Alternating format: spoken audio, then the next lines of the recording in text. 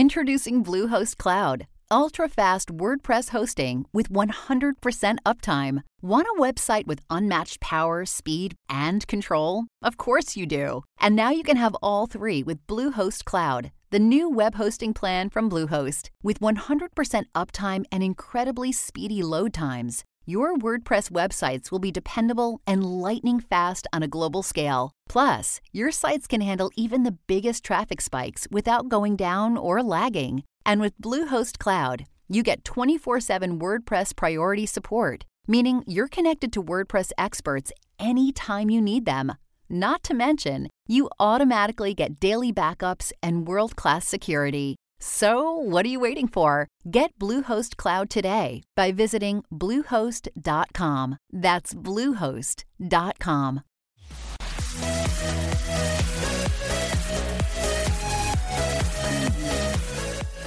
Hello and welcome to Indie Incursion, an indie games podcast, your weekly source for all the indie games news you need to know. This week we're bringing you 3 awesome indie games news stories, not including the ones in Newscram, and we're going to hop into some sweet-ass indie games in God Bless the Crowd. But before any of that, I need to introduce myself. I am Vaughn Hyde, one of your hosts, and alongside me, not really, kind of through the magic of the internet, is my illustrious co-host, the biggest of average, Josh Boys. How you doing, big boy? I'm doing well. I like how my title keeps growing. I also like how you sound much more game show host now that you have a good script in front of you. Yeah, I'm going for a game show host vibe, you know? I'm just kind of like, eventually I want to get the voice down where it sounds like I'm 40-year-old, or not even 40, probably like 60 years old, have like a lot of rock candy in my pocket, like butterscotch and such. I actually really enjoy hard candy. I'm basically an old man. You talking about like the Game Show Network, kind of like old school, like the creepy... Yeah, like Bob Barker. Yeah, Bob Barker, and the other guy who was always on that one, oh man, I can't remember the name of it, but they were always so creepy, and they would like, there was one guy where there's like a whole YouTube video where he always makes like the little kids like give him a kiss, and it was like creepy as fuck, but people just kind of like turn the other cheek back, like on the mouth, like, yeah, something like that. Like, it was really weird. And there's like a YouTube video out there of like a whole collection of them, like back to back to back, and like slowed down, so it's like super creepy. I'll have to find it later. It's really weird. The game kids show, like walk by and he's like, "Give Daddy a kiss." Something like that. I don't know. Game show hosts are creepy. At least old school ones, I guess. But yeah, you could do that. You could. I mean, mine is the creepy part. I'm not gonna kiss you. I'm also not a little boy. Start off the podcast every time. I'm like, "Give Papa a kiss, Josh boy." Well, any of the listeners we had just fucking dumped. They're like, "Nope, I'm out." Or you could take it a different way and say dump their pants because they thought it was so good, dude. I mean, do you normally dump your pants when something's really good? I didn't shit my pants in a long time. We both know that. I guess Let's that's be true. real. All right. Well. Yeah. Anyway, been established. Yeah. What you playing this week, Big Josh boy? Oh, I've been playing one game I can't talk about yet, but that'll come probably next episode, I think. And then the other game I've been playing is something that I've been playing for a long time, actually. But I've been playing it in board game version.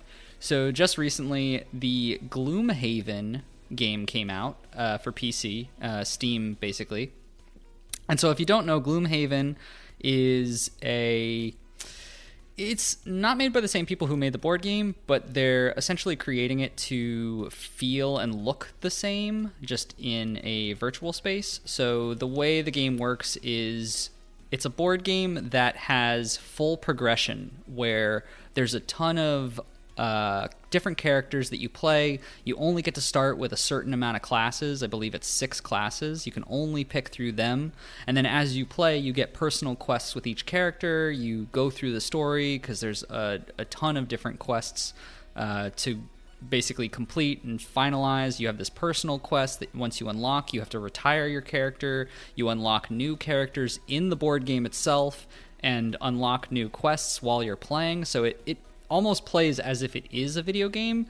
And so someone just finally took that and they were like, all right, we're just going to make a, processed version of this. Right now, the game is very similar in the state of the same combat, the same kind of mechanics, but the way they have it right now is it's in alpha, and they're doing kind of like a roguelike mode where it's adventure mode, and it's essentially all of the levels are procedurally generated, and it's this story that's not specific to the actual board game. And then while they're fixing up those mechanics and kind of mastering it, they're going to be putting in the entire board game version to this game so that you can essentially play it on PC, and eventually later down the road they say they're going to bring in multiplayer, so you'll be able to play it with all friends over the internet just like you would if you were sitting right next to them, playing the board game. So it's really cool. I'm actually having a lot of fun with it. It's a little glitchy at times, and there's definitely like an alpha rough edge feeling to it because there's just some things that they feel a little clunky as far as how many clicks you have to get to actually go through an action, or not seeing certain elements that you would normally know because you're playing the board game. But for the most part, I'm having a good time with it, and really the only reason I bought this early was because I knew that the price would probably skyrocket after it comes out of alpha, and I want it for when they bring out the multiplayer version.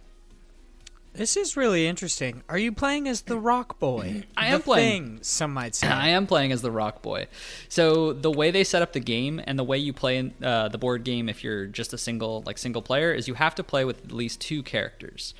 And the way they started off is they make it kind of easy for you because people who are just jumping into it, you can technically play with 4 players, but you have to manage a lot because you have to take the turn for each individual character.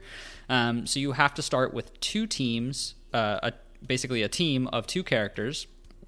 And the way they've done it is they make save files per each combination of the characters. So you can start your own party with the big rock boy and then the spellweaver, or the big rock boy's name is actually Craghart, or the brute and the scoundrel. So you basically can mix and match, and it'll start as their own play run, because that's essentially the way the game would work in the board game. You would have one character and you stick with that one character throughout the entire quest until you finish your personal quest and have to retire.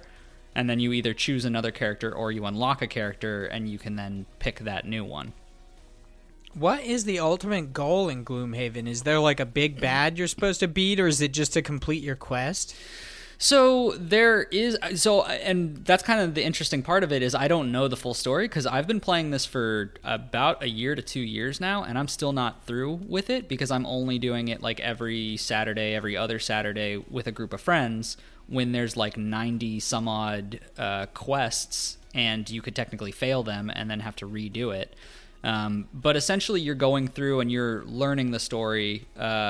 You're basically just in this town called Gloomhaven, and you're traveling around, and it's very, very the same kind of, fantasy of there's demons, there's spellcasters. It's going through, but I don't know the full story, so I can't really say one way or the other how it goes. And also certain things that you do in the game will change the story for those players, not by a drastic amount, but there's certain things you can do. So kind of a spoiler is one of the first bosses in the game, I believe it was one of the first, you can either choose to kill that individual, like fight against them, or to pair with them and fight a different group of baddies. So we have 2 groups of friends who are basically playing this simultaneously, and they chose the opposite side, so there's 2 different sides of the story that they're going on, and because of that, certain quests are just X'd out. Like, we can never do that one because we chose to side with the other person. This game looks really interesting. I've seen the board game before, like on IGN and stuff, when they have it on sale, because that board game is an excessive. It's very cost. It costs a lot. It is a ton of money. And it is a lot of work if you're just using the board game. There's also a couple of apps and things that me and my friends use to speed up the process a little bit. But the board game is huge. It's $103 on Amazon, and that's on sale. It's normally $140. Yeah, it's a massive amount. But here's the thing, and I was telling my wife about this too, because we're playing another board game right now, like on the side of something that where it's kind of like this. There's a lot of progression in it. And my wife was like, "Oh, I can't believe you guys will pay that much for those board games." And I'm like, "Well, it's $100, some odd dollars for Gloomhaven. But we've also been playing this for almost 2 years now because we're, playing every other weekend. And over that time, if you really think about how much money you would have spent if you went to a movie, like that weekend instead and we hung out or something like that, we would have easily skyrocketed up in that amount. It's just a large investment up front. But that's what makes this game version of Gloomhaven, the PC computer version, actually very enticing, especially now that it's only $25, is because they want to put in the entire game into this one, video game. So there you go. If you jump in it now, it's $25. I don't know what it's going to expand to in the future. And also the caveat is they don't have a lot of those elements just yet. They only have a few characters. They only have this adventure mode. But if they're, trying to expand the game, eventually that will be a full-fledged, definitely worth your money, especially if you prefer playing that way versus an actual board game. So it's it's increased price as a board game. Is that why you're assuming when it comes out of early access it's going to be much more, or did the developers comment on that? The developers didn't comment on it, but what they've done in the past, that developer has had a track record of bringing things to alpha and then raising the price later. I don't know if it's going to be massive. I've seen certain ones before. I don't remember exactly off the top of my head, but because of that, I figure that it will. And generally you do see that happen when things are in early access or alpha access. They will generally go up once they're like, hey, this is a full-fledged game. Usually it's more enticing from them to lower the price point to get people in, to get feedback, and to build the game into what they can actually then full resale. So I'm just assuming. I could be wrong. It could stay $25. I highly doubt it with how much stuff they want to put in. But, you have to either take that gamble or go for it. If you're totally new to the series and you have no interest in it, I don't know if I would recommend it just yet, because it is very light on explaining anything, as well as, like I said, there's a lot of pieces missing. But if you are a fan of the game already, I think it's a pretty good time to just jump in there and be able to play whenever you want and play these procedurally generated maps. I love that, our "What are we playing this week" segment always shows the divide in what, you and I as characters kind of a thing, because you, for one, are good at game and have friends, but you also play games that are in early access, which I specifically stray from. Yeah. I almost refuse to play anything in early access. I don't really know why. I don't know. I just feel like it's weird. It's weird because I do actually, I was kind of thinking that the other day, I play a lot of early access games, and it's honestly one of the reasons why when I think about Slay the Spire, that just released recently, and a lot of people are going crazy about it right now, and they're like, oh, this could be game of the year. Obviously it won't make it, but it's getting well-deserved, respect from a lot of mediums.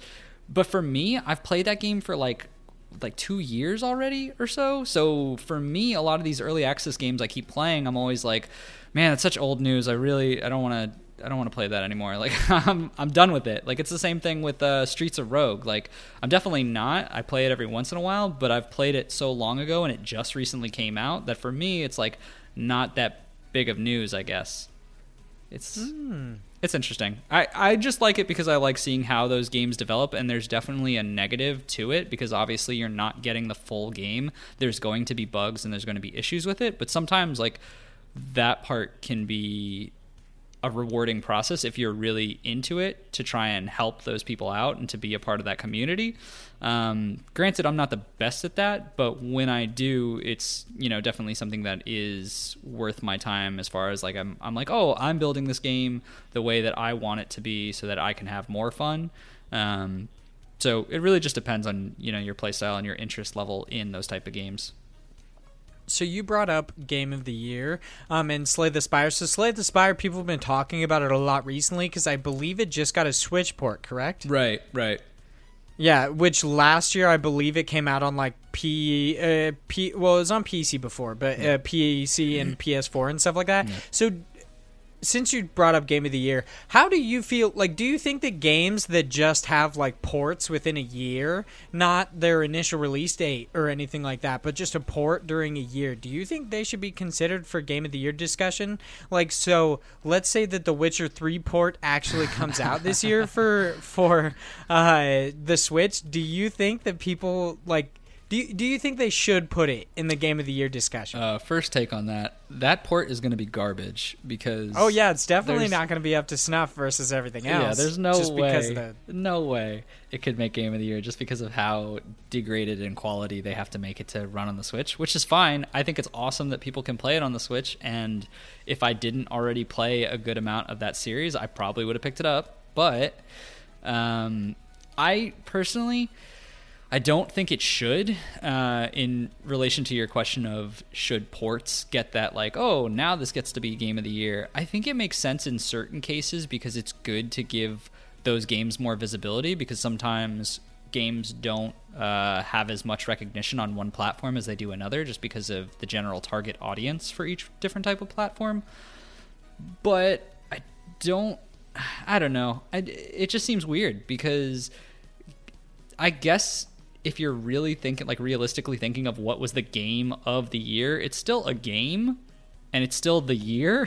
Like, as stupid as that sounds, but it's just the principle of things. Like, you would expect that the game of the year is going to be something that's like, this is a new game, the new hot topic of what people are playing, and created some kind of, movement or some kind of renowned, this is the best of the best kind of a discussion.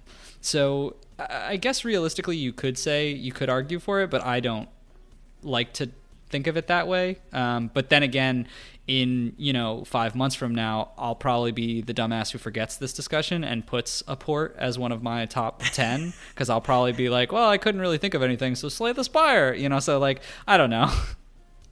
Yeah, I was kind of like, I don't know, if you think about it, if you include ports within your Game of the Year discussion, even though, like, so obviously The Witcher came out years ago, it's coming to the Switch, or like Slay the Spire came out last year, but now it's coming to the Switch, people might actually, like, hold off their ports for games until a year that they believe is less crowded. So, like, this they'd want to do it now. Yeah, we haven't had, like, massive titles so far. Last year, they had to contend with God of War, Red Dead 2, like, big games. This year, it's like, if you were, like, if you did include ports within Game of the Year discussions, people might actually just hold off their ports until the next year. They're like, I don't want to fuck with Red Dead. Like, I'll just wait till next year and be part of that Game of the Year discussion. Maybe. I don't know. Yeah, you never know. Weird shit happens. I don't know. I don't know if those accolades are worth ruining your cash flow, but maybe. I guess if it was like you were in December and wanted to wait till maybe January or February, maybe, but like a month is a long time to be not making cash. I mean, let's be real. Game of the Year discussions is kind of like, okay, there are certain discussions that are real. Like the game awards, for instance, like DICE Awards, stuff like that. Mm-hmm. That's real and it makes sense. But the fact that we get Game of the Year, like, editions of games that did not win Game of the Year, but it's just some random ass person somewhere said, this is my Game of the Year, you're just like, all right, this doesn't even matter anymore. I mean, like, I just don't even care. I mean, yeah, it doesn't, because it's like everyone has their Game of the Year. So, like, what does it really matter? Like, the fact that both you and me are going to come up with our list of Game of the Year and could potentially be like, here, you get a Jorsh Award. And people would be like, what the fuck is this shit? I don't care who you are. Like, but, that's the entitlement that we can have because we're creating some medium and we're saying, like, oh, these are the games we played. So, at the end of the day, it really just depends on who had fun with a game. And they're going to pick whatever they want. So, Yeah. Speaking of old games, what I've been playing is Octopath Traveler finally. Ooh. Which is it's a little weird. Hopping into it, I chose Therion. as my original character, because right. I expected the stealing to be kind of a bigger part, because normally I like to, like, I normally choose thieves because early game, they're like, okay, cool, there's like chests and stuff like that you can like pick locks for, but then if you don't choose a thief or a rogue early on in RPGs, then you kind of miss out on that loot. And either have to double back later or you just miss it. So I was like, I'm going to choose the thief. And then you realize, that's the steal skill's fucking bullshit. It doesn't actually do anything. I mean, you could steal from everyone in the town, and you can actually get some really good shit from... I stole basically everything in the first town because it's like 100%. So I was like, fuck yeah, I'll steal from you. And I even stole from bums. I was like, this guy's a thief. I don't give a shit. Like, it's just what he does. I so far really enjoy it. Of course, like the man I am, pretty on brand. I have some stupid issues with it. Of course. Like the fact that when I put on a helmet, he doesn't put on a helmet. And I'm like, okay, I guess that checks out. But I'm not super far into it. I've only played a couple hours. So I've got like a Therian, and then I just picked up like the apothecary guy. That's pretty interesting. But other than that, yeah, I'm not super deep into it, but it's fun. I pretty much just picked it up specifically for a trip that I'm going on this week. Yeah. Morgan and I, my fiance and I, are going on a trip to... what is it, Salt Lake, to see like a live taping of a podcast, or she is. I don't give a shit about it. I'm just there for like the mall, Just there I guess. playing I your don't Switch. know. Yeah, just wanted to go to Salt Lake, I guess. So yeah, I was like, okay, I want a game to play on the drive, even though I have a million games. Why not buy a new one? So I bought Octopath Traveler. Shouldn't you be playing Hollow Knight? I should be. I should be.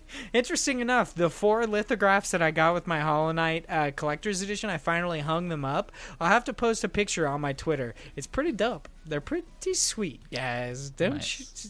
Yeah, they're pretty nice. But speaking of nice stuff, our first news article, because we might as well actually get into the meat and potatoes of this 20 minutes in. I mean, come on. Yeah, it's been a while. We've been rambling.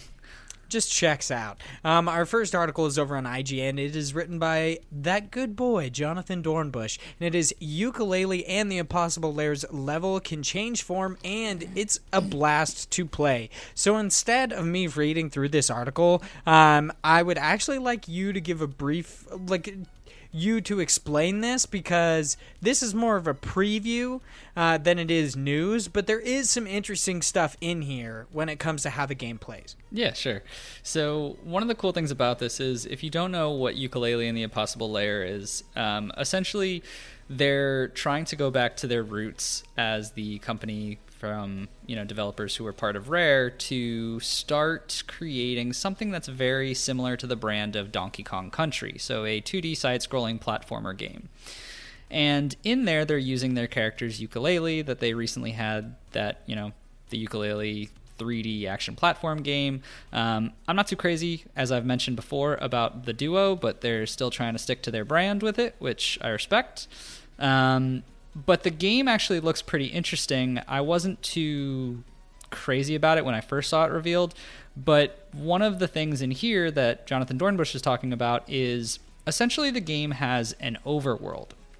So every time you want to go to different levels, you have this overworld that you have to run through to find the basically books, which is very similar to the original game, but now it's more of a 2D style.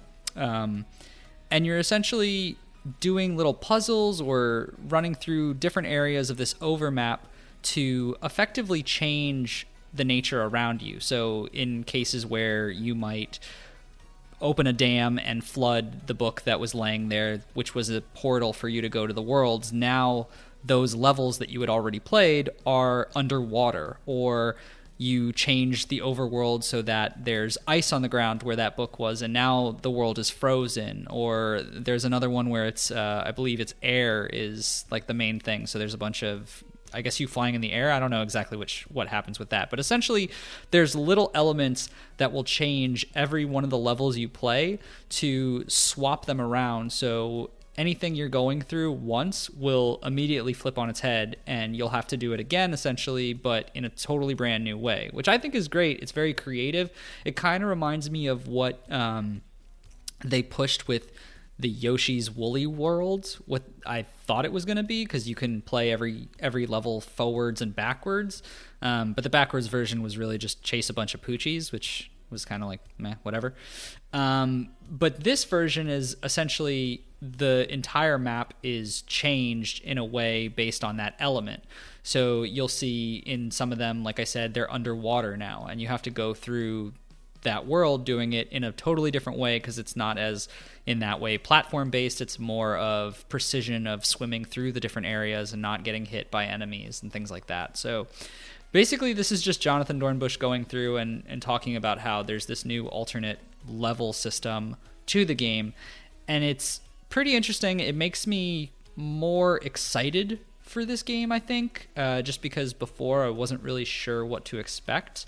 And I like the variation of having to go back, but until it's like, really in my hands, I'm not going to know how this feels, because some of it looks still kind of the same as my gripes with the original one, which was that 3D platformer version of Yooka-Laylee. It was very clunky. But it is interesting to see, and it was nice to hear that, Jonathan Dornbush had a good time playing it. So who knows, maybe big things for the next Yooka-Laylee sequel. If I'm being honest, and this is probably going to lose me some gamer cred, if I really even had any, I was not a big fan, and I'm really not a big fan of 3D platformers. Oh, okay. Just in general. Okay. Let alone Banjo-Kazooie. So you're wrong. You're wrong. But I thought you were gonna go the way of saying you don't like Donkey Kong Country. No, I've never played Donkey Kong Country. What the fuck? Yeah, this is what I'm saying. I'm losing gamer cred here. Oh my god. Once again, I did not get really into video games until later in life. And now I just buy video games. But I'm glad that they're going 2D now, and because I love the characters of Yuka and Laylee. I think they're really, really cute. I love that world, and I really want to experience it, but once again, I kind of despise 3D platformers, with the exception of Psychonauts, because it's the superior 3D platformer, let's be honest. And it's technically a 3D action platformer, but yeah. I'm not going to get into Yeah, that. I don't know. There was, like we talked about, I think it was last episode, there was a lot of gripes with it. And personally, I just wasn't as excited once I really got my hands and, teeth into it. But I've always, as much as I love the 3D platformer style, I've always loved the 2D side-scrolling style to it a lot more. I'm a big Donkey Kong Country fan. I can't tell you how many hours I played it when I was a kid, just over and over and over again. And this definitely makes me excited for the actual game. I wish there was a release date on this, but I have no idea. It just says to be announced. So we'll see. Yeah, I feel like 2D is it's kind of timeless. It just looks really, really sharp and good, versus 3D platforming. It can be really weird. It just looks odd. And really the deciding factor on this one for me is how many trouser snakes are in it, but that's I feel like that's going to be one. So although I haven't seen an image with him in it, so I don't know. But I mean, they can't get rid of the trouser snake. I need a village of trouser snakes. You know what I mean? There's got to be thousands. I don't know what you mean, but maybe you'll get your wish. Who knows? Maybe Yooka-Laylee and the Impossible Lair will be, it's impossible to find your way through all these trouser snakes. Who knows? Holy shit, that is so true. Mm-hmm. I can't wait to see how many trouser snakes are in this game. But speaking of things that, we really could wait for, Wargroove is coming to the PlayStation 4 without crossplay. This is over on Polygon, written by Owen S. Good. So something that I'm wondering, before I get into this article, I want to ask, did we not read, when it initially came out, they were holding the release for PlayStation 4 specifically until Sony agreed to do crossplay for Wargroove? Was that not something that the developer said? I feel like it was. I don't remember that. I thought it was more on they just didn't say anything on it. They were just like, nope, we're not going to make any announcement about why PS4 isn't coming out yet. Maybe. I'll have to check it out. But this is kind of weird. So it's coming to PlayStation 4, no crossplay. Wargroove comes to PlayStation 4 on Tuesday, July 23rd, but the strategy game won't be offering crossplay, as its Switch, Windows PC, and Xbox One versions do. Developer Chucklefish made the announcement on Thursday, noting that cross-platform play couldn't make it in the goal of feature parity with Wargroove's other versions. No explanation was given, but Chucklefish stressed that the PlayStation 4 players can still download any of the community-made map designs regardless of where they originated and upload their own maps and campaigns to be shared on other platforms as well as PS4. This is kind of weird. Mm-hmm. Fuck 'em. You know what I'm saying? I have to look this up. I'm going to see if I can find this old article. I mean, I don't know. Like, I don't remember them saying anything to that nature. I just remember them saying that they weren't going to do anything. That PS4 would come at a later time. I don't remember them referencing anything to the crossplay portion of this. But it is strange that they're putting just about every single element to this game, as far as, you know, all the downloadable content and all the different maps that you can upload and others can see, but you just can't play with other people. Like, it's a weird concept, I guess, but at the same time, I don't know. I'm so tired of the PS4 won't let crossplay happen discussion, just because it's like, I really don't know at this point if PS4 is really actively trying not to let people, or maybe their infrastructure is just trash that's not allowing to basically go between each other without a lot of work. Like, they talk all the time about it being a flip of the switch, but then we have articles like this where it's just no one can seem to do it other than these big names like Fortnite and now Rocket League. But I don't know. I don't know how... Which is a little weird, because Chucklefish chief executive Finn Bryce said on Reset Era that we were told in no uncertain terms by Sony that crossplay was not going to happen. This despite being able to literally toggle a switch and have it working, he said. So I don't understand the bullheaded nature of not allowing them to use crossplay, because this doesn't even have microtransactions. So I don't really get it, because their stance on it beforehand was really from a monetary standpoint, saying that, hey, we don't want you to be able to purchase a skin or anything in Fortnite, for example. You purchase a skin on Nintendo Switch and then you'd bring it over to PlayStation. That was an issue. I don't know necessarily how that got solved, but I don't believe Wargroove in any real way has some sort of microtransaction that allows you to purchase any sort of new suit or cosmetic items that you can then trade to different platforms. I don't really get I just don't understand why this doesn't have crossplay. It's just dumb. It's weird, and it's stupid. I don't get it. Yeah. I don't know. I guess from the way they're talking, it seems like the executive is basically saying, yeah, this is on PS4, or not PS4, but PlayStation side. We could definitely do it. So, I don't know. I guess they're just keeping the floodgates closed. It seems very strange. I don't know why this keeps coming back and forth from the PlayStation perspective, but maybe they have I don't know if it causes something to their servers to have to go back and forth between different platforms. I don't know what that would do. I don't know anything about this. Maybe there's a legit reason, but if there was, just fucking say it and stop dicking people around. Yeah, that is kind of weird. Transparency is something that's really held in high regard, especially in the games industry. When people come out and say, hey, we delayed a game because of so reason, it's hey, that's more well received because you told them exactly why. And Sony's kind of issue with not only not doing it, but not telling people why is just odd. Mm-hmm. I don't really understand. And once again, this is, I guess I didn't say this initially, but I should actually say it. We know nothing about gameplay development or game development, so it's very possible that this is a much more intricate issue than we actually realize. Like you said, it might be something to do with Sony's infrastructure. Mm-hmm. I just don't really believe that.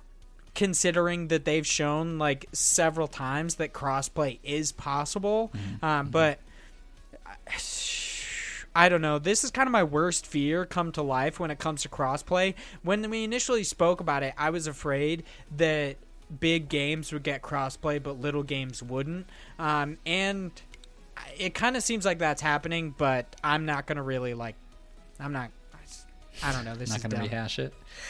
I don't know. I mean, at the same time, like, it's shit like this that, you know, is it really going to hurt PlayStation at this stage of the game? Probably not. But if this is constantly, you know, something that's in the news, it very well could.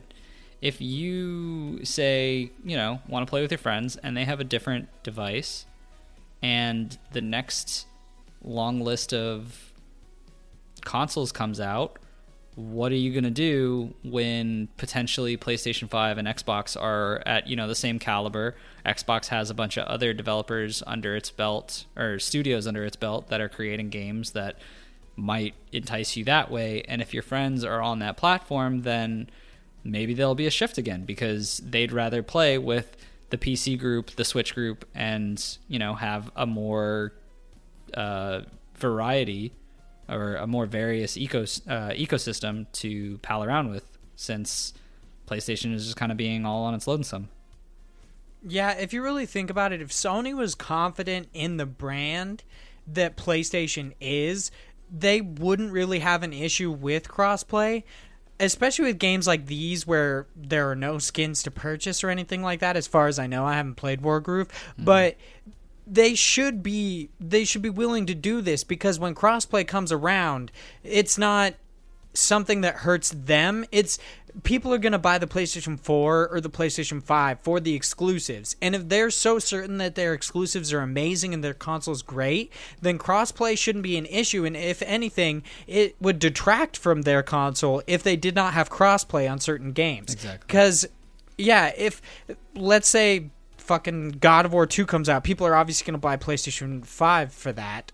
But if people don't necessarily care about God of War 2, but their friends are over on fucking Xbox Scarlet, or it should be still the Nintendo Switch at this time, playing a game, they're more likely to buy those other consoles because they don't really care about the like PlayStation exclusives. But once again, Sony, we talked about this a couple weeks ago. Sony isn't really worried about the small developers. They're worried about making big moves with their next console and making it for hardcore gamers, which hardcore gamers are going to buy their consoles for the exclusives. They understand that the reason that they would buy a PlayStation 4 is really to play exclusives, especially like going from a PlayStation 5 to an Xbox One Scarlet. If they are really the same, like if one isn't noticeably worse, then they know that exclusives and their like third-party relationships is really what's going to sell that console. So, yeah, whatever. This is just annoying. Yep, that's it. Whatever. Good job, PlayStation.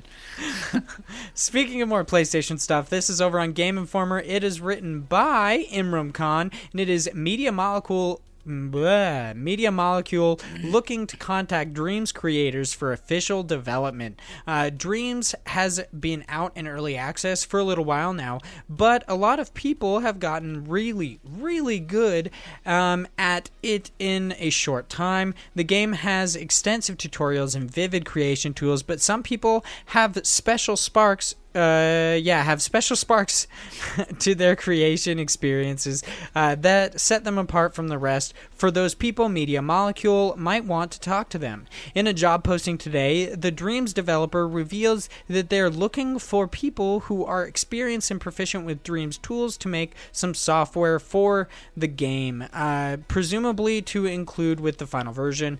You're a Dreams expert, the listing exclaims. You know the tools and are happy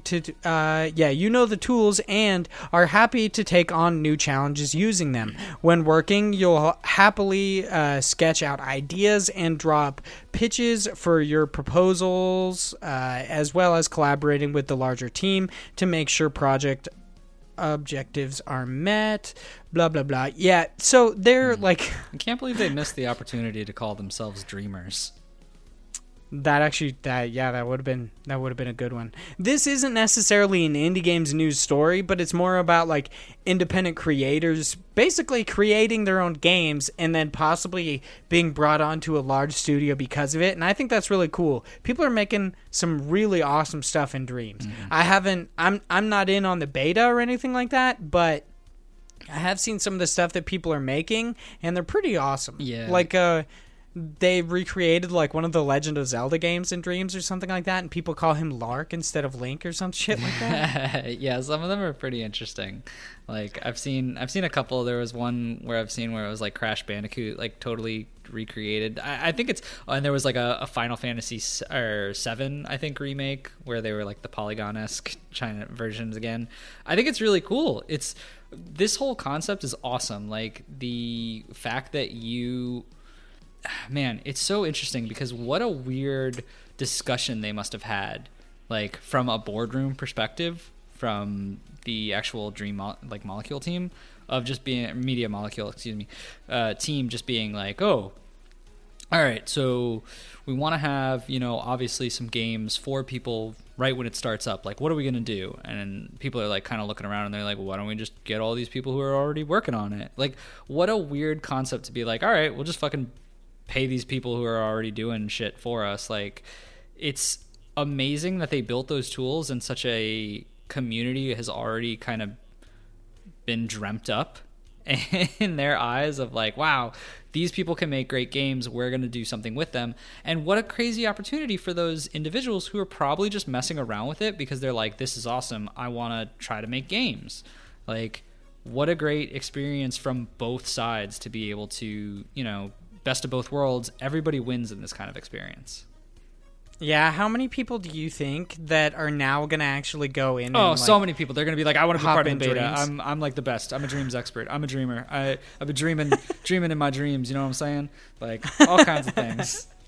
Yeah, there's probably a lot of people that are going to rush to this and do it. Because, like, as Imram says in this article, he's talking about how, like, if you could show you're proficient with the tools and everything, this is a great stepping stool for people wanting to break through into video game development, but they just haven't found the right way in. Yeah. And that's so true. They're just messing around with this weird-ass game creation tool, and in the end, they possibly get hired by a big studio. That's pretty fantastic. That's kind of like the dream in a way. I mean, the dream I would really say is making your own game and then making millions, but I mean, that possibly could be a thing. Yeah, who knows? Yeah, that's very true. I mean, you don't know how much they're getting paid for this. Hey, it's Kaylee Cuoco for Priceline. Ready to go to your happy place for a happy price? Well, why didn't you say so? Just download the Priceline app right now and save up to 60% on hotels. So whether it's Cousin Kevin's Kazoo concert in Kansas City, go Kevin, or Becky's Bachelorette Bash in Bermuda, you never have to miss a trip ever again. So download the Priceline app today. Your savings are waiting. Go to your happy place for a happy price. Go to your happy price, Priceline.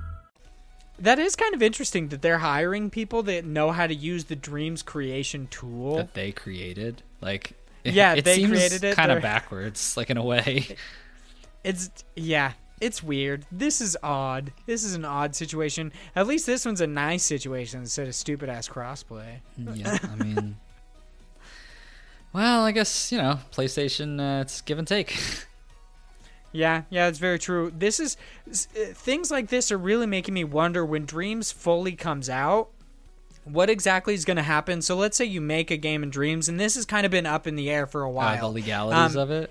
Yeah, if you can possibly sell these games, like how you would get the money from that, or if you can't sell them, just how that all works. Because I know in other games, you can actually sell your games in a way, or at least make like demo prototypes. Maybe they'll do like an open market where you can put like a specific game like up for sale, and then they'll just take a certain portion of it, a cut that would be basically like, you used our software to develop this, so we get a percentage of any of the profits you make.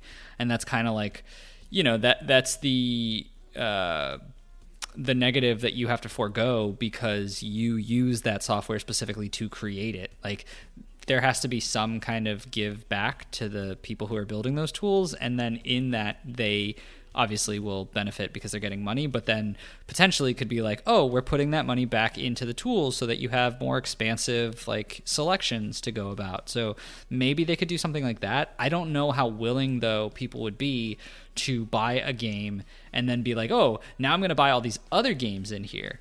Like, and that might be kind of why they're doing this, as far as paying people to create the starter packs, because maybe Dreams will be like, hey, you're going to get this game, you're going to be able to build whatever you want, you're going to get like 50 like small little games that are already built and ready for you, and you can play, and it'll be a lot of fun, whatever.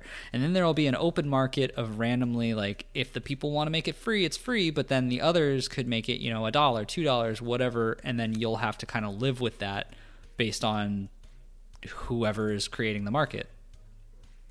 Yeah, it'll be really interesting to see what happens with Dreams. I'm excited to find out. But I'm way more excited to get crammed as we hop into News Cram. Cram. Oh, we got some interesting news stories today up in News Cram. First cramming, one, boy. you're about to get just crammed full. You know what I mean? So much news up in there. It's just good stuff. We are over on Game Informer for the first one. It is Mordhau. Mordhau. Developer outlines new maps and modes in the latest update blog. Still on Game Informer, we've got Skullgirls is getting a webcomic series. Also on Game Informer, new Bloodstain update does not do much for ailing Switch version. I mean, what were you expecting? Yeah, you did say you didn't want to really shit on it much this episode. That's why you didn't want to talk about it. Yeah. But I mean, we've already talked about this, dude. And the one thing that I will say about this article, and I brought this up before, is like it's so brilliantly worded by Imran at the end of this article of just literally saying in the last sentence, the Switch version needed to be delayed, not the patches that fix it. Like, that's it. Like, it just shouldn't have come out. It's so depressing that that's kind of the legacy of this game on Switch, is that it just eats ass. God, and it sucks too, because think about a person who's like so excited. Like, you literally had to wait like extra days. Like, I mean, granted, it was only like an extra 1 or 2 days because they like did a weird like day transition for each of the different consoles, but like you have to wait extra time to then get this piece of garbage. Like, why? I can't wait to see what happens with the Switch version. I hope they fix it. I really hope they do. I do. But considering that they fixed the whole like opening the box, like the chest glitch is just like, hey, Restart you just it. have to play again. They'll be like, hey, just buy the PS4 copy. That's how you fix it. That would be so funny. That would be my favorite quick fix. They're like, just buy it on another console. Yeah, that's a way to really destroy your brand in like an instant. That would be fantastic. Then we're over on Twinfinite, and it is River City Girls gets plenty of PlayStation 4 gameplay showing the girls in action. Still on Twinfinite, puzzle platformer Etherborn releases today with dreamy launch trailer. Then we've got Shantae and more offered in Humble Very Positive Bundle 3. Now we're over on Nintendo Life, and it is God of War's art director strikes back with 3D takes on Cuphead characters. Those cool. actually look really cool. Yeah, I think the Dice Head guy was my favorite. The devil creeps me out. Yeah, the fact that He looks like Krampus. I know, it was really weird though, because like all of them are like nice smooth characters, and then you have the big hairy devil, and I was like, ooh, I don't like this. Yeah, he's all furry and creepy looking. It's disgusting. Now we are staying on Nintendo Life for Shovel Knight's board game Kickstarter has been canceled and relaunching mid-August. We already talked about this on the podcast like 2 or 3 weeks ago. Last 2 weeks ago was breaking news. It was crazy. Suck it. We talked about it before Nintendo Life did. Woo! Give us money, Nintendo Life. I don't think so. Yeah, it's not going to happen. Well, maybe one day. I think that might be a conflict of interest, too, considering we talk about this shit so often. Yeah. Well, I mean, unless they just want to also host us. Ooh. You got me there. Then we've got Kumo is hoping to bring a Journey-like atmospheric story to Switch next year. Brawlhalla's annual Heatwave event adds new and old summer-themed skins. Then over on IGN, we've got 2 Point Hospital will land on consoles by Christmas. Now back to Game Informer. New trailer and release date for The Church of Darkness. Then back to Twinfinite. Should have just listed these. Yeah, I should really just put them like in order by where they came from. But you know what? I'd rather just do it in this really disjointed and annoying way. Yeah, why not? It's all good. So on Twinfinite, Mutant Year Zero Road to Eden introduce a new hero with expansion. Then now on Nintendo Life, and these last 3 are on. Oh fuck, there's more. The last 4 are on Nintendo Life. Don't worry. We've got Run Away From Your Fears When Phobia Creeps Onto the Switch this year. Zelda Wind Waker inspired Summer in Mara, delayed until February 2020. Horizon Chase Turbo's first ever DLC brings summer vibes. Okay. Yep. And Artistic Smash 'em Up Ape Out gets 30% discount and a free eShop demo. Did you ever play Ape Out? No, I never played it. Apparently people really, really liked it, especially the whole, like, the drum beats also follow your actions. Oh, that's pretty cool. Yeah, I've never played it, but I've heard a lot of good things about it. So it's one of those I probably will sometime soon games. We are about to hop into God Bless the Crowd, but I would like to say, nice little throwback to God Bless the Crowd of yore. We actually talked about Summer of Mara on God Bless the Crowd a while ago when it was on Kickstarter. And just like in Kickstarter fashion, it's being delayed. That's true. That's very true. But, of course, Josh, we've been blessed with so many amazing indie game news stories today that I think it's about time we give back to the creators in our next segment, God Bless the Crowd. This is where the biggest of average Josh Boy hops into all sorts of different crowdfunding sites, finds some awesome games to talk about, and we talk about them. Today, was that you trying to make your voice go low, or were you just yawning? I don't know. It was kind of just like I was talking. You know when, like, people okay, this is a perfect way to bring up Breath of the Wild. So in Breath of the Wild, you know how your stamina meter would get to, like, the red, and if you timed it, like, just right in the red, you could do a quick gust and jump, like, double the amount that you normally would? Yep. Okay, so that was kind of it. Like, I only had so much breath still in my lungs, and I had to get it out, so I was like, whoa. I don't know why, but that reminded me of the Tim Allen Home Improvement noise. I forget what it's like. It's like, what? Yeah, it's awesome. I went back and listened to, like, old Game Over Greggy shows, and, like, the first episode, they do that, like, 12 times. Too good. It's pretty excessive.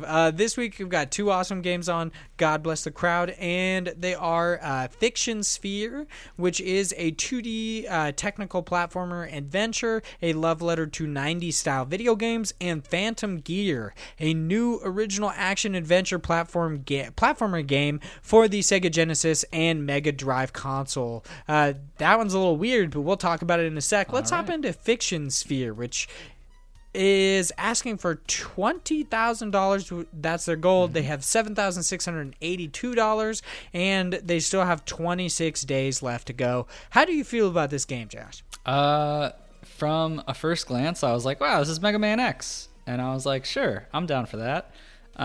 It has some weird... So basically, it's a platformer that looks like the Mega Man style, where you're going through, but instead of you just, run and gun, you have combo moves and different skills that you can learn, and you have to fight the enemies and bosses with those different moves. I'm sure that some are better than others, and you have to use them back and forth and time your abilities properly, which makes it, a more complex type game. And then it also, and this is where that a love letter to 90s style video games comes in, it has like random other parts where you're shooting random enemies in the background, kind of like you would in one of those shmups, like on the bottom side. You have to like also focus on things in the background that might throw bombs at you, I guess. And then there's like a part where you're on a bike and you're just driving back and forth, and it's kind of like Mario Kart-esque. Yeah, I was gonna bring that up. That it seems like this game might come out to be like how people say, similar to Destiny. How Destiny tried to accomplish so many things, tried to incorporate so many different things that it failed to fully incorporate any of them. Yeah, it seems like that's exactly, might be what happens here. That's exactly where I'm at with it. So when I'm watching this, I'm down for the part of it being a platformer and for it having the combo system, because it seems like the combo system is pretty complex, like I mentioned, and it could be pretty fun, but I'm sure at the first couple takes of it I'll be trash at, which is fine, but it'll still be fun because you'll be able to do a bunch of combo moves and chain them together and stuff like that. But then you see all those other elements to it, and I'm like, nah, I could do without those. Like, I don't need that shooting random enemies in the background. Like, I just want a beat 'em up platformer where they're using really cool combos and really cool enemies to throw at me. Then again, maybe I'm wrong. Maybe this will mesh well, and there's a very, high possibility that it could, but it's just, like you said, doing so much at one time means you can't perfect one thing, so you have, for lack of a better word, I don't mean to say it in disrespect, but half-assed elements overall. Yeah, plus their main character looks real dumb. Well, that I'm not I'm not on the same side, but I do think it's weird that his hair is like, it looks like a sideways hat, kind of. Yeah, it's like peacocking in this weird way, and somehow his glasses like rest on it. And times where it actually shows him straight on, like at the what is this? The thumbnail for the trailer, his glasses are on his hair. Yeah. Not his eye. Like, it's just one eye and then hair. I mean, because otherwise it would look kind of weird. It would just look like a monocle. I would rather him have a monocle and just not have the other side of his face, because he looks stupid. Which kind of sucks. That's the only thing that I don't really like about this game, other than the weird kind of like just things that seem kind of tossed in there. Mm-hmm. Those other weird, like, disparate gameplay elements, is the fact that all of these characters and these enemy designs look really, really cool, with the exception of the main character, who looks fucking dumb. Yeah, I was gonna say, I do like the models for a lot of the enemies that you have to face. Like, they seem really interesting. I really like Frankenstein. Dude, me too. He looks fucking awesome. Yeah, like that's the thing. Like I'm saying, this looks like it could be an awesome game, and I'm definitely interested in that type of combo system from the fighting potential of it. But I don't know. It does seem a little wonky. I don't know if this is one that I would back right away, but this is definitely one that I want to watch. I think it'll still make it because it's got 26 days and it's almost halfway to its goal. Let me see what its higher tiers are, though. It's already gotten rid of its $1,000 tier, as well as a bunch of the limited time discounts. Yeah, it looks like they have one who paid $750, but they have a couple others. They have some interesting things, too. They have, like, a clay sculpture of one of the characters, getting to create an enemy, which I know you always hate, a physical art book, a vintage-style blueprint, which is pretty cool. Ooh, an exclusive mouse pad. That's kind of interesting. But, like, some of the stuff is really cool. I think it could be a fun game. I just don't know if this is going to be one I want to back right away. Yeah, this looks really, really cool. I really love its art style, how it's a mix between, like, robotics and mysticism, how they have these really cool, like, robotic-looking centaurs, but then they also have, like, it's just kind of like this Phoenix-esque girl. I think that's really cool. Yeah. And they have, like, a Hydra boss, men in mech suits. Like, the art style for this game looks really, really cool, and like you said, it's really reminiscent of games like Mega Man. Yeah, this is definitely, like, from a nostalgia factor, like, part of me is like, you should just get it because it looks a lot like Mega Man X, and that was one of my favorite games as a kid growing up.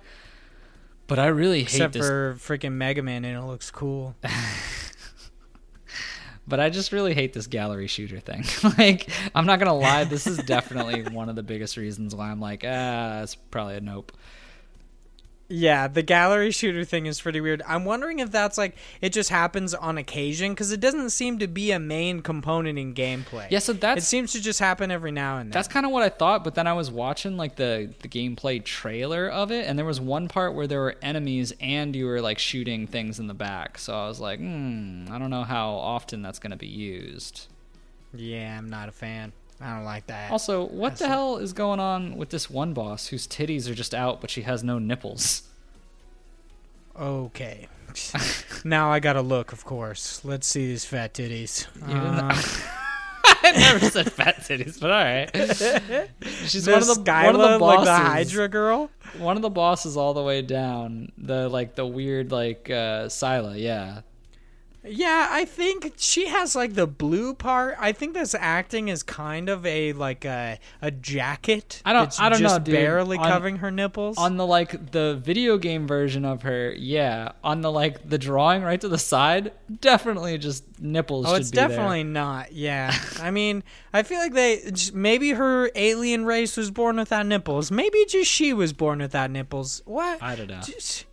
Why are you hating the nipples, bro? I don't know, man. It's just It is super weird to see boobs without nipples, though. Yeah, it's a little odd.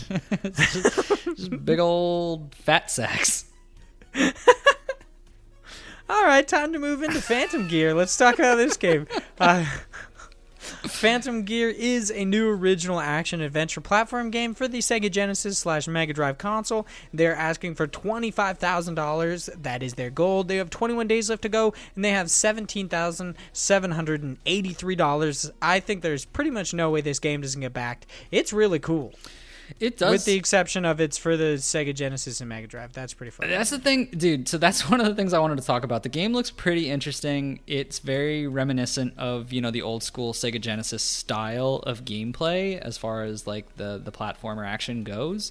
The music to it is just phenomenal. I was listening to some of the original the soundtracks that they're going to have for those levels, and it's so it's so Sega Genesis. Like it reminds me so much of like the old school Sonic levels, and that style of I don't know, it's just that style of music is so, I don't know if it's a nostalgia thing or I fucking love it. Like it's so good. But then you go through the tiers, and granted, I'm a big cheapo. I would never go for the higher tiers anyway. But this is definitely something that I'm a little confused at, because they have the lower tier of $15 where you can receive the game ROM file, which sucks because then you literally have to get an emulator for it. They're not, packaging this in any other way other than a ROM. And then you go to a couple higher tiers, and once you get to the $50 one where you get the game cartridge, they no longer give you the ROM. Yeah, this is weird. So you literally have to have a Sega Genesis for this to even benefit you at all. Or the Mega Drive. Or the Mega Drive. Oh, great. That's much more, accessible. You have so many options. I also hate that the second tier is $40 and it's cool, you get the ROM, but also you get this physical copy of Coffee Crisis. What the fuck is Coffee Crisis? I don't know. I guess it's something they made before? It's something for the Sega Genesis and Mega Drive as well. Yeah, which also does not benefit me in any way. Like this is the thing. This looks really cool. And if I, personally, I don't, because I never go for the physical thing. But if I did want to, and if there's people out there who want that physical edition of it, why are you limiting them in the way where you're okay, great, now go buy a Sega Genesis? Yeah, this is really weird, and I feel like it kind of limits what they can do for stretch goals. Am I the only one who thinks that?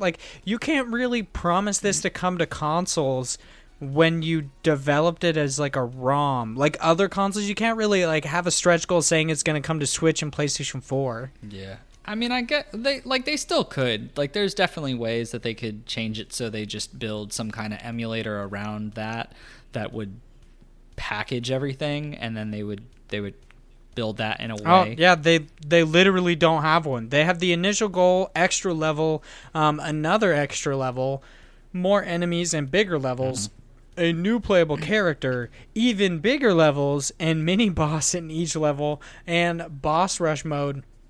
And then if they get past that, they have like question marks and shit, which that's a lot of money just for those. Yeah, I don't know if they're going to make it that far, but you know, maybe that's the Switch port.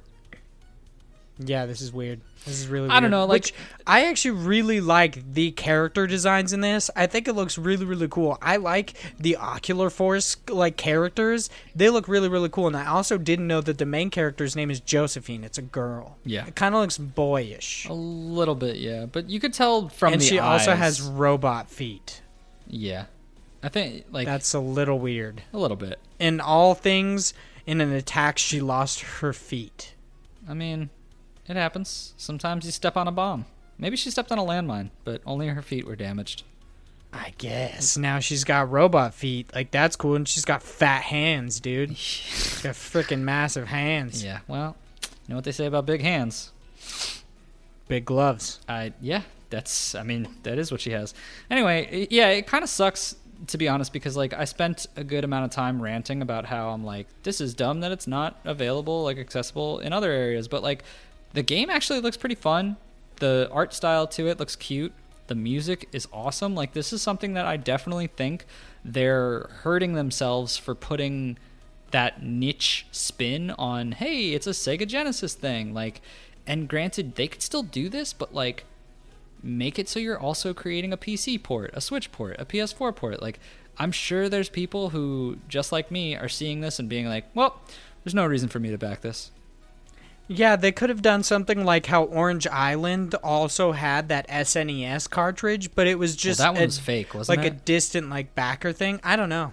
Or maybe I'm thinking... yeah, it was. I think it was just like a shell. But I mean, they could have done things where it's like you could get the actual Sega Genesis and stuff in a higher tier, but still have like the PC port, right, like the actual PC version of your game, so people will actually buy it so they can get this game, versus literally only the people who still have operable like Sega Genesis Mega Drive consoles, or for some reason, I shouldn't say for some reason, because there's a lot of people who have those emulators on their PCs already, but yeah, for sure there are. Still, that's kind of a weird thing to have. But yeah, that's the thing, and I like personally as a collector of video games, I generally like to have my collection in somewhere like Steam. I like it because it's something that if I, for any specific reason, one day my computer crashes, I could still have my collection. I could download all of them and I could play them again. This is the kind of thing where if that happens and I have a ROM file, it's lost. Yeah, that sucks. I didn't even think about that. Yeah, I mean, could you back it up? Like, you could back it up in other areas. Like, you could do something like Google Drive and just store the file there. But, like, it's a lot clean. I don't know. And it is nitpicky. I will, like, admit it is nitpicky. But I'd rather have it as a game that's a full PC version that I can connect to Steam or some other outlet that I could just download from a server whenever I wanted. Yeah, this does really suck, because I would honestly like to play this game. I think the combat looks really fast and fluid. Mm-hmm. I like a lot of the character designs, and it just seems interesting. I mean, she's got freaking robot feet, dude. Like, that's pretty dope. Yeah, we'll see. But I mean, maybe, I will never play this maybe game. If it does well, it'll be one of those things where they eventually port it to a Switch or something like that. Like, I could definitely see this game doing well on a Switch eShop, just random released kind of a game, but that'll definitely be a long time in the future, because obviously it's going to start with this, and then depending on popularity, it'll then diverge into other facets. Yeah. Before we move into our last segment of the podcast, I would like to say one more thing about this game. I think it's really, really cool and really ballsy of this team to only release this on those consoles and everything. So I think that's awesome, and I totally feel like this is something that is made for the hardcore gamer that is like kind of longing to play their Sega Genesis or their Mega Drive. Yeah. So I definitely think there's a person that this is for. I really just wanted to get across that I think it sucks that like I won't be able to play it because I don't have a freaking Sega Genesis or like a ROM on my PC, but this is really cool. And I really like it. It just, that kind of stuff sucks. But I do really appreciate the fact that they committed to the fact that they just wanted they wanted to put it on these consoles, and that's it. They're not really gonna like pander. They didn't want to put it on anything else. I really appreciate that. That's just, they've got balls. Yeah. They've got what do people say? They've got grit. Oh, I was gonna say. Cojones. People like their moxie. Oh yeah, the moxie. Yeah, and honestly, like I said, once again, this is nitpicky. You can easily find emulators for this. It's slightly annoying, and it's also weird from a consumer perspective to limit yourself in that way, just because if you create that kind of port, you can then have it on Steam and easily, like, I mean, what's their game plan afterwards? Like, how's their selling point? Like, this is for the people who do the Kickstarter part, but like after, what are they going to be like? Hey, we're selling this random ROM. Yeah, I don't know. Like, it'll be interesting. I don't know. It's definitely weird, and you know, there's definitely a reality where we can play this. It's just I'm not going to. All right, it's time to hop into our last segment of the podcast. This is where we talk about a random question up in the games industry. It doesn't necessarily have to be indie games. Sometimes it's about anime boobs. This week, it is, will there ever be a hole left in gaming like the one left by Game of Thrones? So I wanted to ask this question specifically because everybody keeps talking about what will be the next Game of Thrones, like the next TV show that'll kind of fill that hole in your heart. I'd recommend just watching anime. Really fills me up in like interesting ways, if you know what I mean. Gross. Those are winks, by the way. Gross. But yeah, it's like everybody's talking about The Expanse, The Witcher, all of these big TV shows that are going to fill the void that Game of Thrones has left in your heart and in your life. And I want to know if that's ever going to happen in games. But I should say that I didn't think about it too much when I initially wrote the question. And then when I thought about it a little bit more, I think games already have. This has already happened. Like Castlevania, for instance. Like, people hanker for Castlevania so much that they consistently play spiritual successors. A hole was left in their life, so now it makes an entire subgenre that is just spiritual successors to Castlevania. So I kind of am answering my own question in a way. This is perfect. All right, I'm done then. Let's go home. You're like, peace out. Bye, guys. Yeah, I mean, no, I totally, I'm right there with you. I think that makes a lot of sense. Personally, and this is just my take because I never really watched it. I don't care about Game of Thrones, but I get the point that, you know, it was a big popular topic. But I also think the concept of the gaming world versus more mainstream, like, popularity when it comes to TV shows is still not at the same level at all. So I don't think, as far as will there ever be a hole left in gaming like that, like at that size or that, you know, proportion, I don't think so, at least not for some time until video games are more the popular thing, which they are becoming more of the popular thing, but I just don't think they're at the same level right now as something like a TV show would be. The only thing that's coming to mind personally is maybe like something like Metroid Prime, just because we have so many people bitching about that and wanting that to come back. Or but Metroid doesn't ever, from what I understand, Metroid is not a system seller. Like, it moves consoles when it comes out because Metroid fans will play it and they want the Switch to play it. But from Metroid is not a massive series, like not a big money maker for Nintendo, which is kind of weird because it seems like everybody talks about freaking Metroid, dude. It's I mean, it's because excessive. I mean, it could just be and that might be just me kind of like the loudest crowd is not always the most kind of a thing. Like, it could just be... Yeah, it's the vocal minority. Yeah, like, they're much louder in comparison. But granted, there are... Like, I know a lot of people who play the Metroid series and who are very upset that it's not coming anytime soon. As far as, like, a hole in the community... I don't know, because video games is such a weird medium as far as, like, the different...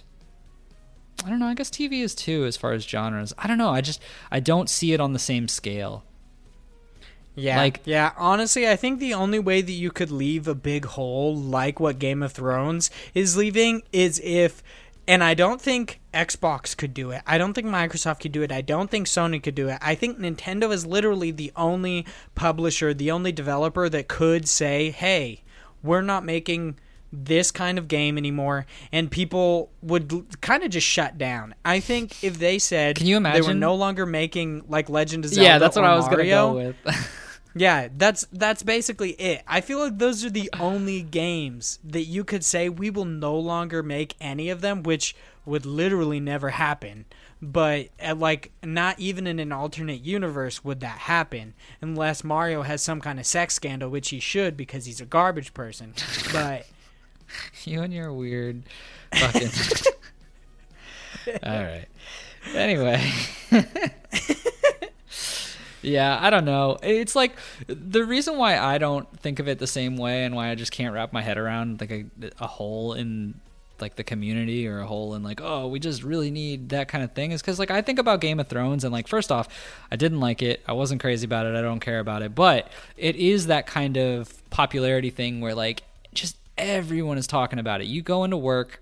Everyone is like, did you see the new episode? Can you? Oh my God, the new season's coming up. I gotta buy HBO because like the fact that it was like it is kind of like one of those things where it's like a Zelda or a Mario where it's like it is not in the same sense of like a console seller, but it was a subscription seller because people would buy HBO just for that. Like the fact that there was something that could do that. So in that sense, I guess it is kind of like with video games for that matter, but I just don't. It'll never be at that popularity, or not to say never, but just not now. I should also say another franchise that I think that people would really be butthurt about and would leave a void in their lives is if Bethesda announced that they were no longer making the Elder Scrolls games. Oh, they're like, yeah, no. that would. Because, yeah, Elder Scrolls isn't like, it's not niche. Whenever those games come out, I remember I worked at Wahoo's, like this arcade, when I was like 15 and a half, 16, when Elder Scrolls, when Skyrim came out, and everybody was talking about it. People I didn't even know that liked video games were talking about it. They're like, yeah, dude, I got my Daedric hearts, I'm making potions and shit. I was like, man, this is pretty weird. I thought I was the only one who liked video games. It's sweeping the nation, you know what I'm saying?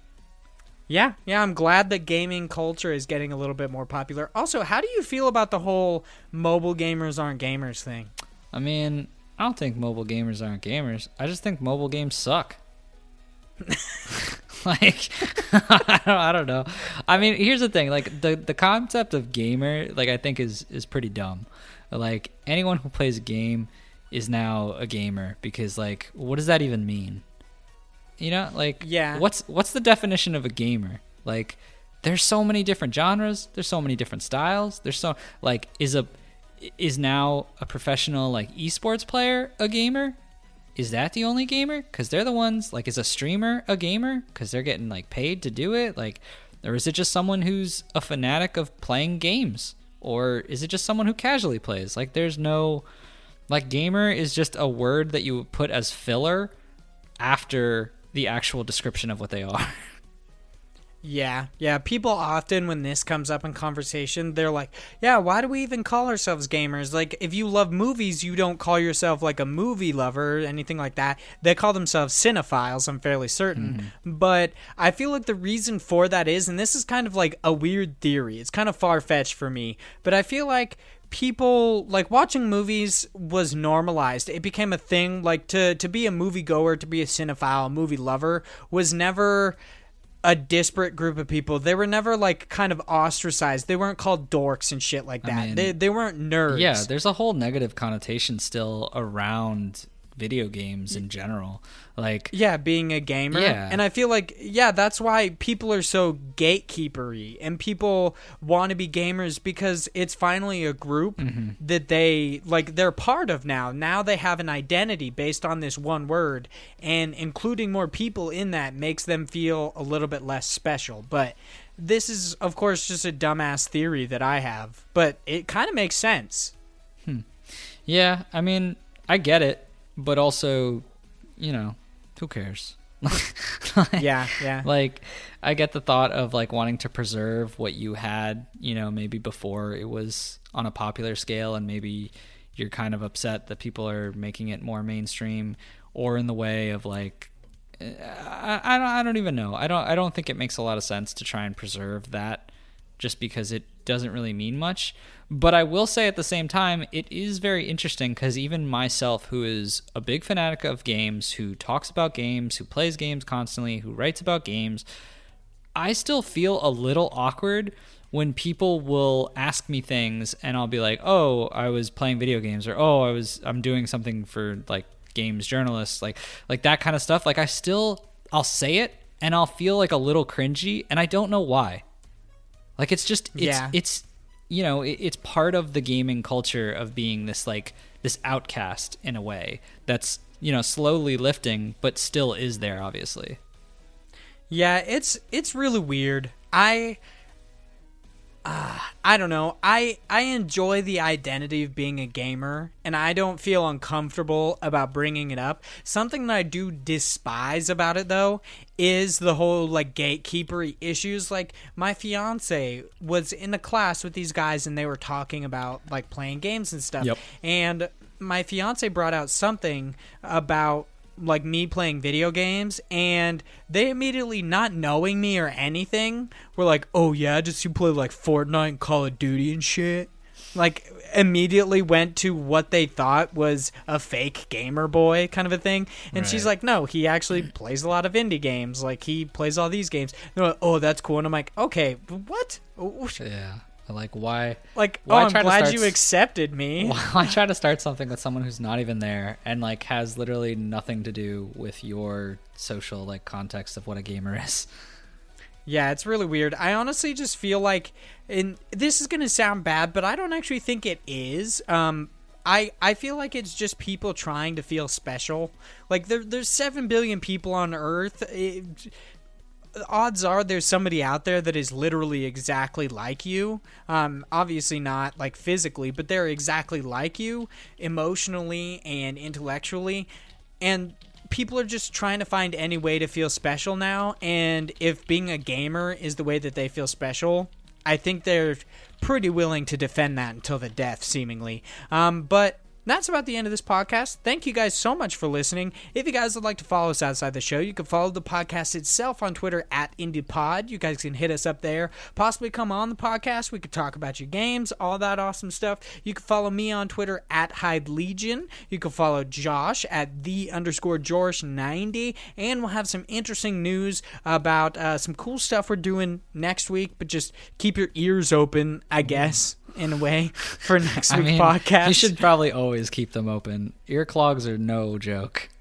Maybe you should just staple them shut. Oh, probably the best advice you've given out. I think you could still hear. I mean, I guess so, but it would also really hurt and probably limit you. That's very true. That's very true. Don't do that. Let's not do that. All Just right. keep your ears open. Listen for the podcast. That's it for this episode. Thank you guys so much for listening, and we'll see you guys next week. Bye, guys.